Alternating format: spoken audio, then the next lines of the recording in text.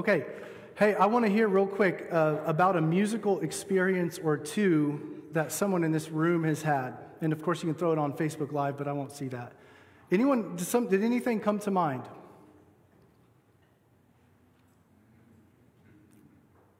Okay, yeah, go ahead in the back. I had a friend in high school and college who played the viola, and seeing her play at K-State was really cool. Awesome. So connecting with a friend and seeing her accomplish something, and that was really cool.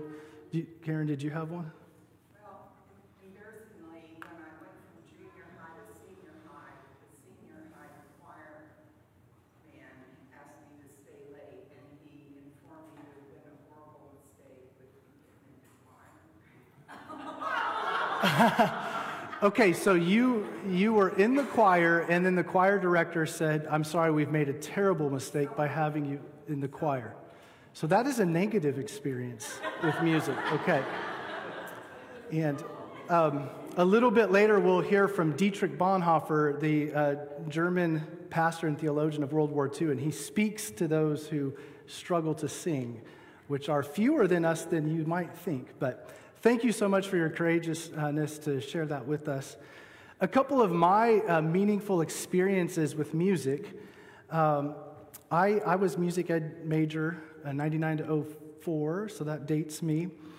And I had seen this movie called Shine that featured the Rachmaninoff's Third Piano Concerto. It's like a premier piano piece. It's amazing. And an orchestra came to McCain and played that. And I'll never forget sitting up in the balcony and watching that pianist play Rock 3 to a full orchestra. Amazing. Moving. A couple of my amazing experiences with music are shared experiences with my wife. We were married in 2005. In 2007, we went to the Telluride Bluegrass Festival, and it was amazing. 2 or 3 days of music, camping. I will never forget that experience with music. Fast forward a couple of years, we saw, and some of this may connect with some of you, some of it may connect with none of you. That's okay. Bon Iver at the Uptown Theater in Kansas City. Who was there? Yes. My first experience is running into Edward. I think you had dreads at the time. We'll never forget that moment. Driving my daughter Kate to EMS, Eisenhower Middle School, 3 years of that. The time flew by, and the last week, it was the last week that I would ever probably drive her to school, because she would be in high school, which is in walking distance, and she'll have her learner's permit. And she would always introduce new music to me. And so there was this churn off of Manhattan Avenue onto Kimball to turn right. And if you're at the right time, the sunrise, the clouds, and you can ask Kate about the Spotify playlist. We actually created a playlist. I think we call it Kate's Ride to School. Amazing experiences can be had with music. The last one I'll share actually involves you all, and maybe not all of you, but involves our church. The first time we introduced the doxology a cappella in this room, and immediately everyone just sang. It was awesome. It was like people that had grown up in church but maybe been away for a long, long time. Those neurological pathways were right there. We were ready to go. And it was so good at that time that we've continued to sing it every time when we've ended our gathering together. We'll see how long we continue that. So music is powerful. I mean, it pervades all cultures, all peoples, throughout all time. Music is just a part of what it is to be human. I want to test you all to see if you can guess the song if I just play a couple notes, 2 or 3 notes, okay? September, are we live here? Okay. This one might be hard.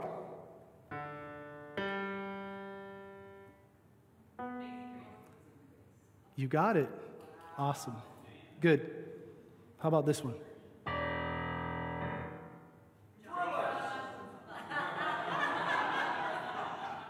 You got it.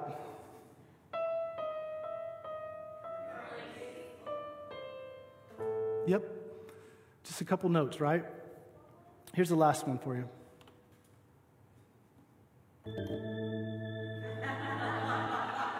You know it. We have to finish it.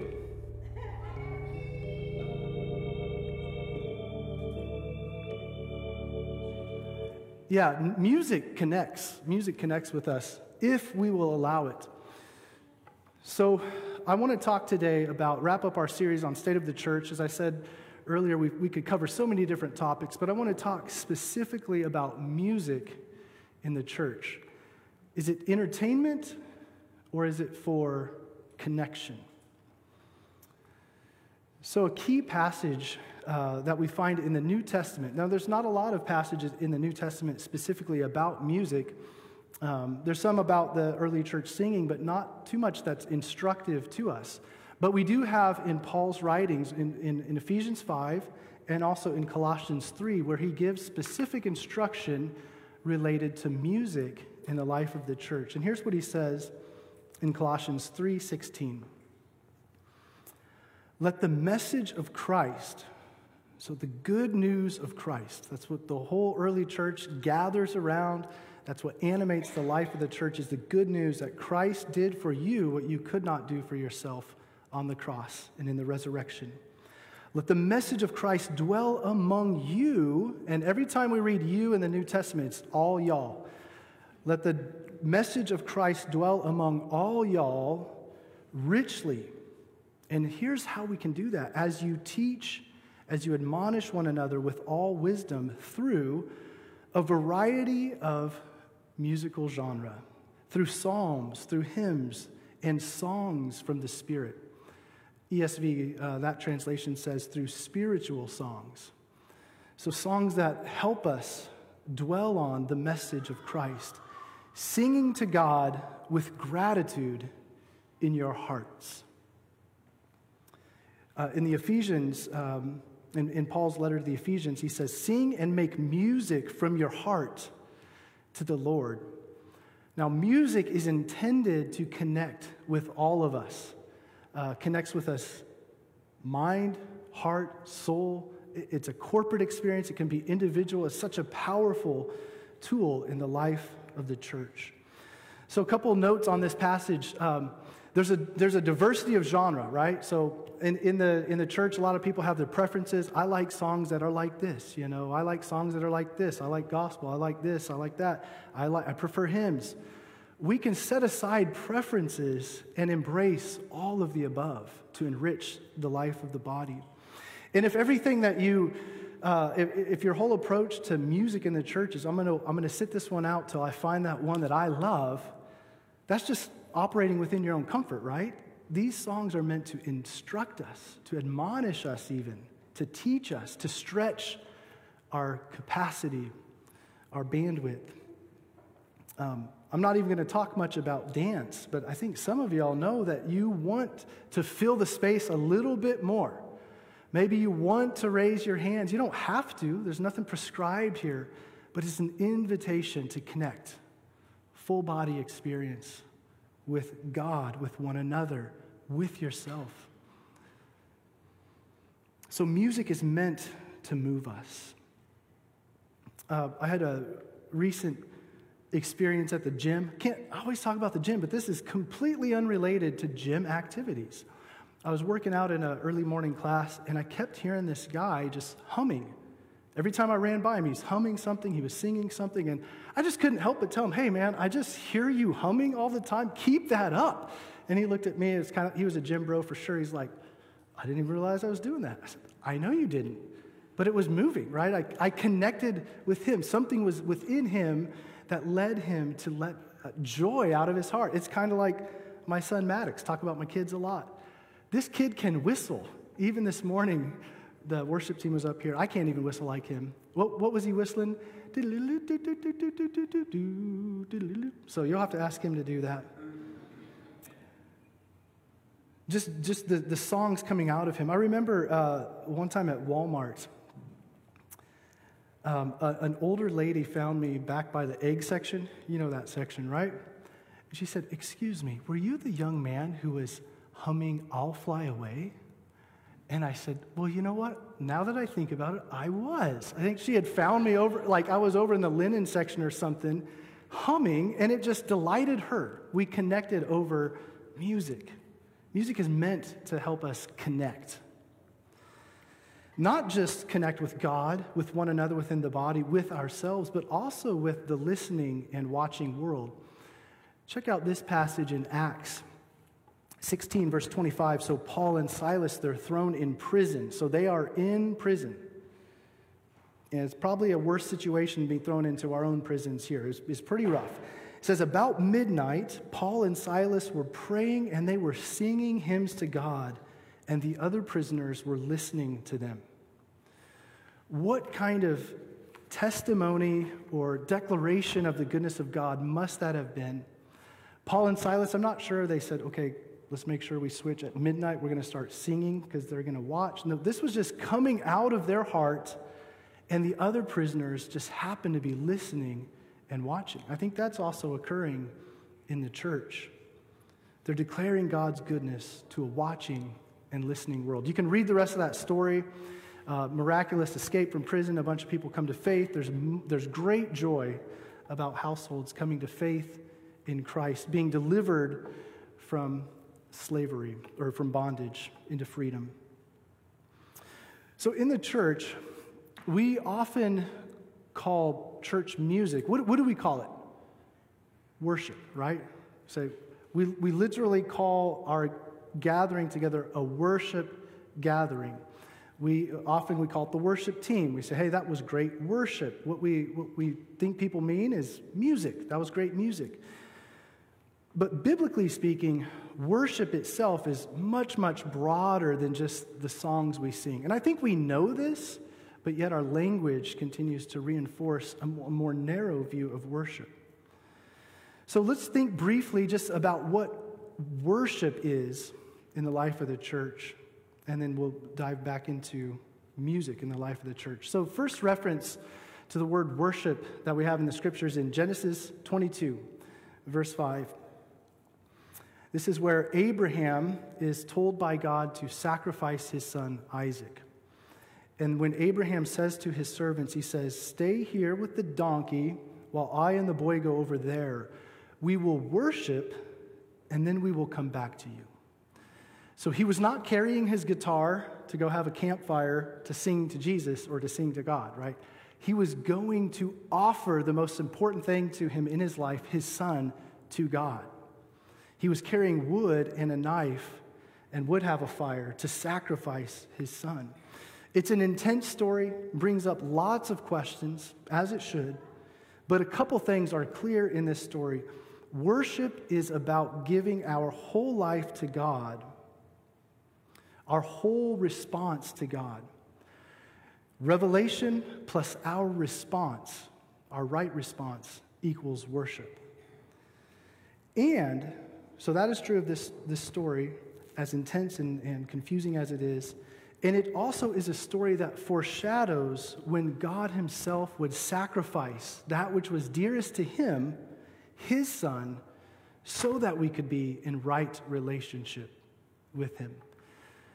So worship is much bigger than music. Paul talks about this in Romans 12.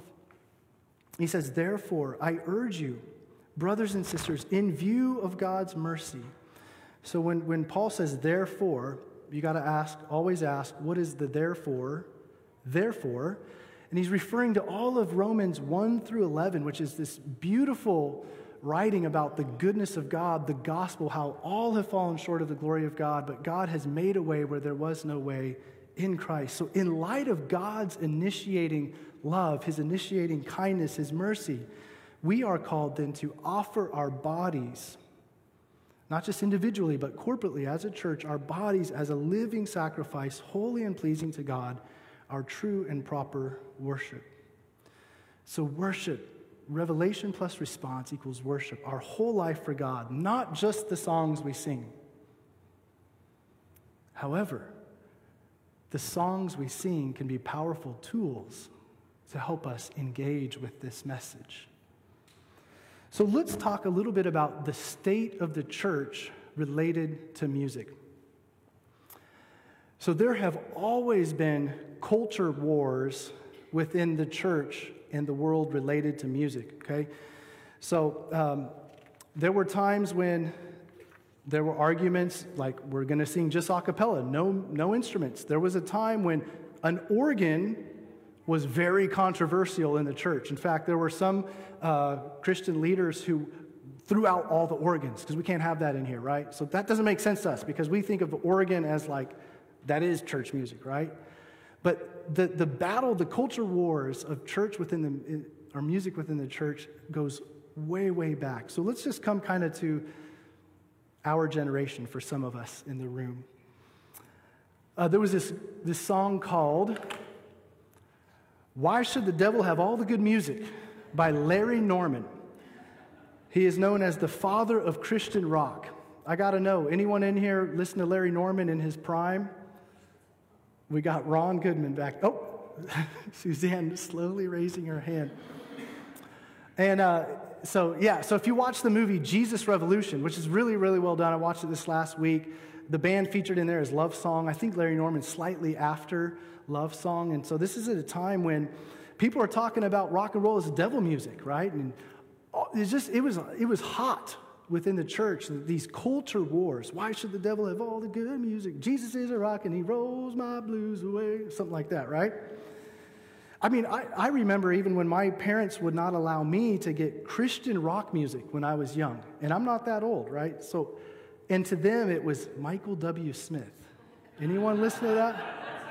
And I don't know if my mom still listened to my sermons or not, but yeah, so I'm like, oh, I can't wait to get a hold of that Christian rock music. And it's like, friends are friends forever.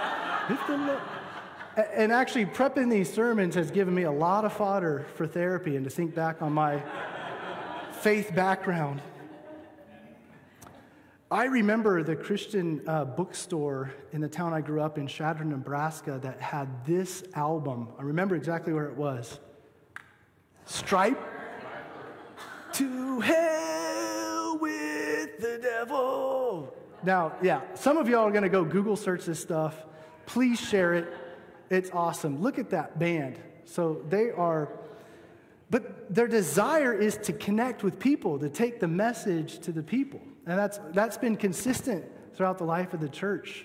How do we get the message to the people? And there's always been resistance from within the religious establishment when we try new things. So, yeah, this is worth a Google search, by the way. It's really good.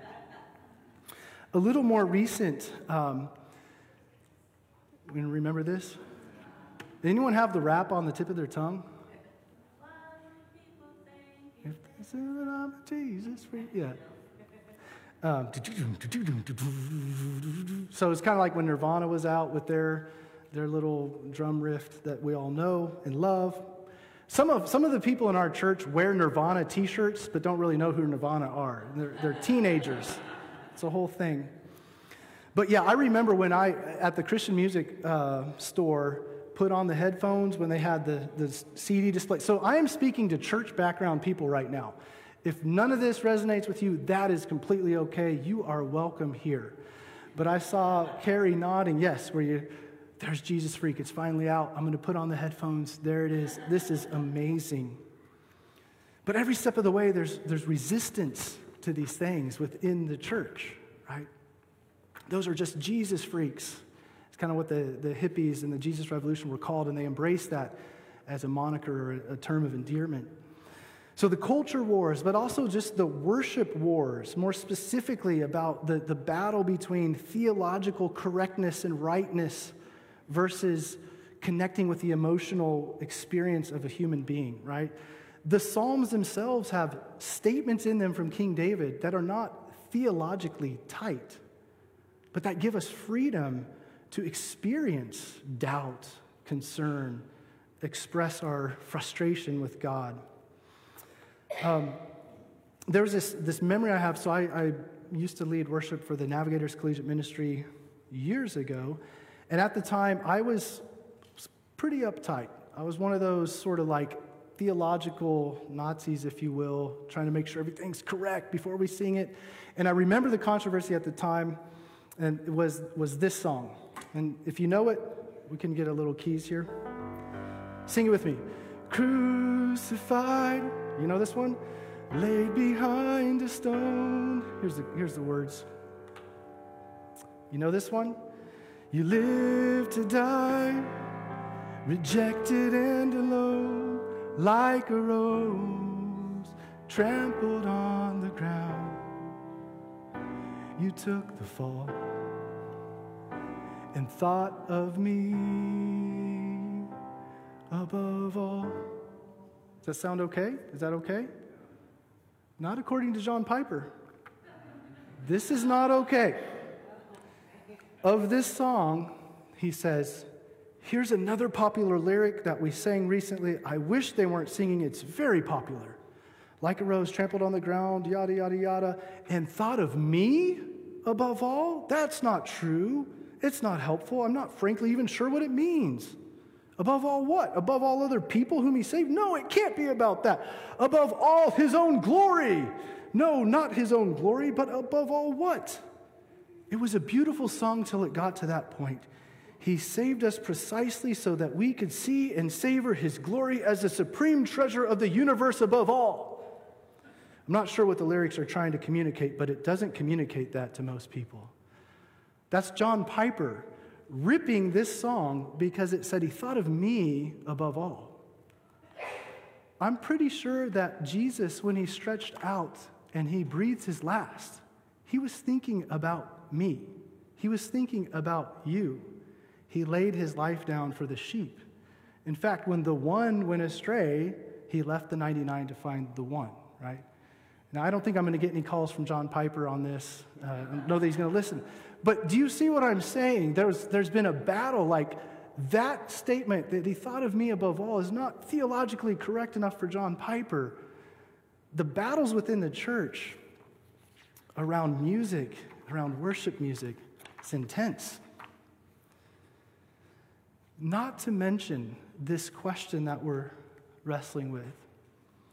Is music about entertainment or about connection?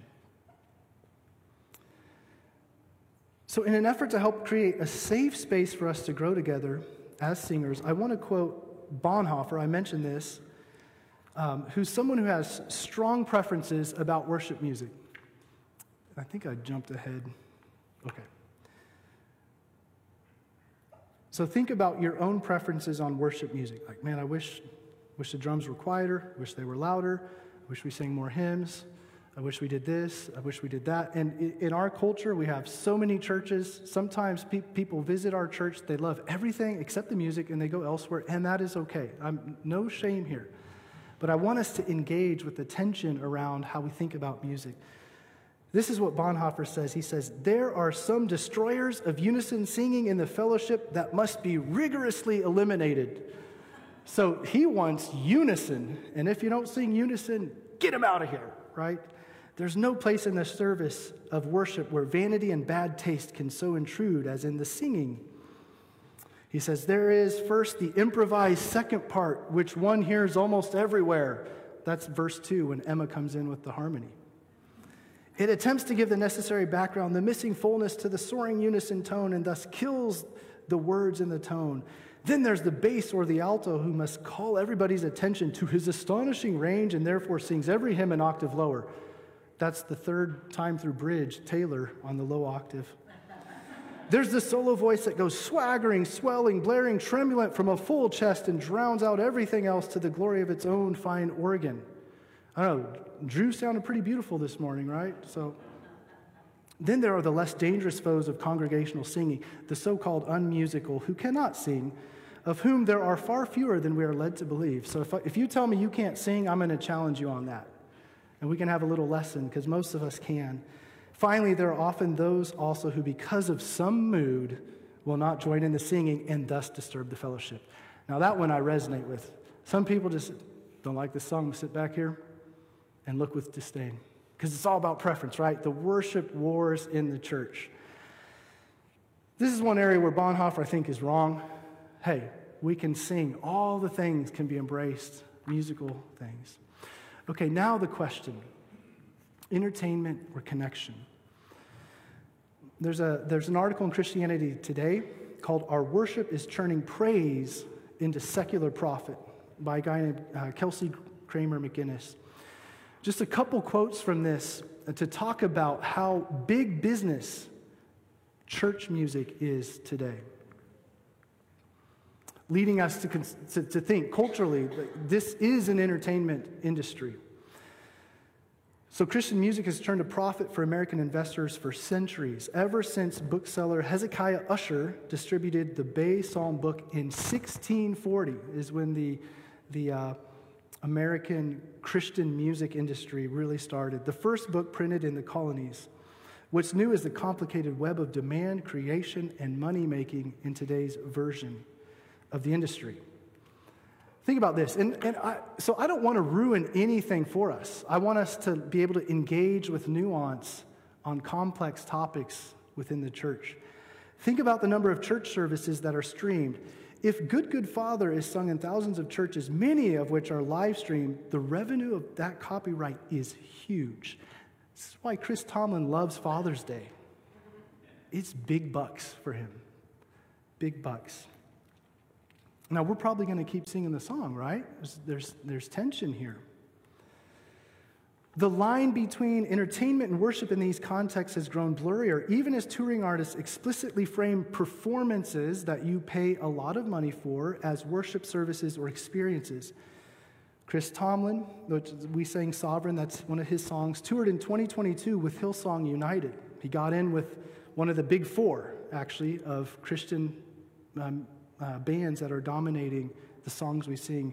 Telling the Gospel Music Association, I always say there's nothing like the sound of the people of God singing the praises of God in the presence of God, and to be able to experience that night after night is truly a gift and worth a lot of money. Now, if I was Chris Tomlin, I'd probably be up there singing, right? So, love his music, love him, but this is complex. These are hard questions. Actually, last year, this article says Elevation Worship had to clarify that a $1,000 plus front row ticket listed for their show was not the sticker price, but was the inflated resale value. Now, is this just entertainment or is this connection? Well, I think it's both. I think it's these songs that are being produced that we consume and sing, they're good. They do help us lead to Christ. But we need to think about them critically and think about what we're doing, how we're investing our money, our time. I think even at these shows, even Taylor Swift's concerts, there's connection she makes with thousands of people. I don't know if you saw that scene where she'll pull her earpiece out just to hear people singing, like she steps away from the mic. That's connection. There is connection happening even in the midst of entertainment. But there's more to be had with our experience and our engagement with music in the church. Last quote from this article: how many songs of lament appear on the CCLI, the Christian Copyright Licensing International Top 100? Powers said, remarking, it's easy to find songs of adoration or joy, but much more difficult to find songs that reflect true lament and sorrow. Song Select service can sort selections by theme. We use Song Select. With 8,658 songs assigned to adoration, another 19,000 plus to praise. However, there aren't categories for lament or mourning. There is sorrow, so it's 300 some, or weeping, 35. Whereas if you read the Psalms in the middle of your Bible, your hard copy Bible, 65 of those, around 65 of the 150 are laments. We need to do a better job as a church learning, yes, to rejoice, entering the courts with gladness, celebrating, but also lamenting together, personally, but also corporately. So yes, entertainment, it's big business. That's complex, that's hard to deal with. What do we do with this? What does Mosaic do with this? Where do we go from here? So I tend to be a cynical guy. If you know me very well, you maybe have learned that. But one of the things I was challenged on recently is that I need to be cynical about my cynicism. And there's a great quote by John Ortberg that I think is good for our church in particular, because we're trying to reach those of us with church hurt baggage, those of us who are skeptics, who are cynics. So here's what Ortberg says in No Doubt. It's a book called No Doubt, Embracing Uncertainty in Your Faith. Scratch the surface of any cynic, and you'll find a wounded idealist underneath. We see so much more than that what could be than what is. Because of previous pain or disappointment, cynics make their conclusions about life before the questions have been asked. This means that beyond just seeing what is wrong with the world, cynics lack the courage to do something about it. The dynamic beneath cynicism is a fear of accepting responsibility. So if I just sit back and cynically say, wow, there's 4, it's Elevation, Hillsong, Bethel. What's the 4th one? Josh probably knows. Not Maverick City. Oh, Passion. Those 4 bands dominate the songs we sing across the country. That makes me cynical. Where's the creativity? Where's the little guy? Where's the other music? But if I just sit back and critique, be cynical, what am I doing? What am I building? How am I leading? How are we engaging? Where is our place to take responsibility? So briefly, how do we at Mosaic Church and individually unite people in the way of Jesus through music? Just a few quick thoughts, all related to connection. Connect with God, connect with one another, connect with our community, the watching world, and connect with yourself. And if you're looking for a way to memorize that, GUI. I did not plan that. So connect with God.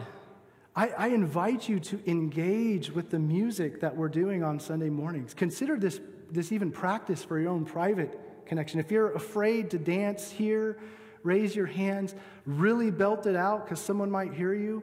Practice here and then take it home, I know that our vocal range that you all have is much greater than you think it is here. Because you can sing to the songs in the radio, and those are pretty high. You can sing in the shower, right? I hope. That's a great place to sing, although that's where I do my reflecting. Didn't you talk about the shower last week, Justin? Okay. Oh, okay. So connect with God. This is an opportunity where we're putting some energy, some investment, some practice to create a space to help you connect with God through music, introduce you to good songs.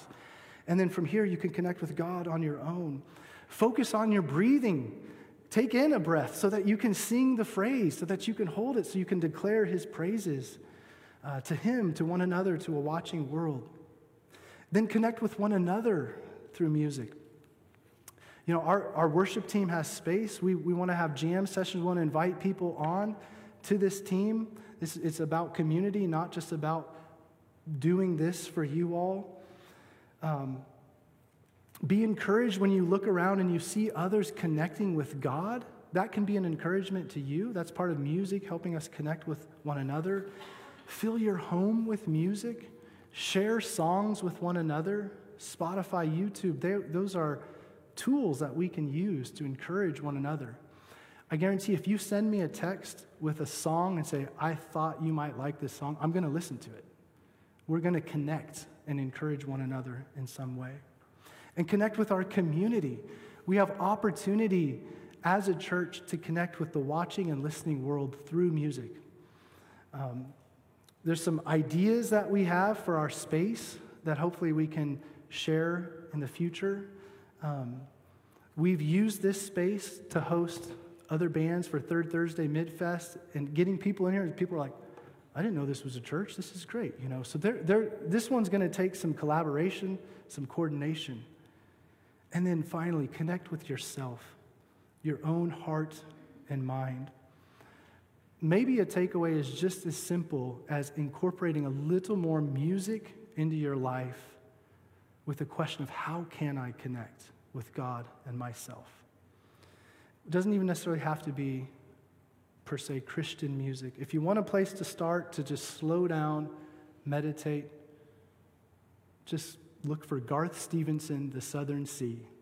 9 minutes of meditation right there. The Southern Sea, Garth Stevenson. What a beautiful tool music is to help us connect. So, question for you, and I'll invite the worship team to come up. How will you connect with God and others through music? Maybe your action step is as simple as, man, this song came to mind for this friend. I'm going to send it to them and connect with them. Or maybe it's something else. So as we wrap up, I want to share this verse from Zephaniah 3:17, second half of the verse. And this is a mashup between the NIV and the ESV translation, where we learn that God himself is singing over us. So think about this. He says, he will take great delight in you. He will quiet you by his love. He will rejoice over you with loud singing. I actually like how the King James Version puts this. This is probably the first time we've quoted from the KJV. It says, he will rejoice over thee with joy. He will rejoice with joy over you. He will rest in his love. He will joy over thee with singing. Do you believe that God himself is singing over you? Can you feel his love? Can you feel his joy? Just as someone might sing to their spouse or their fiance, or the joy that there is to sing over that person. Can you hear the song, God is singing over you?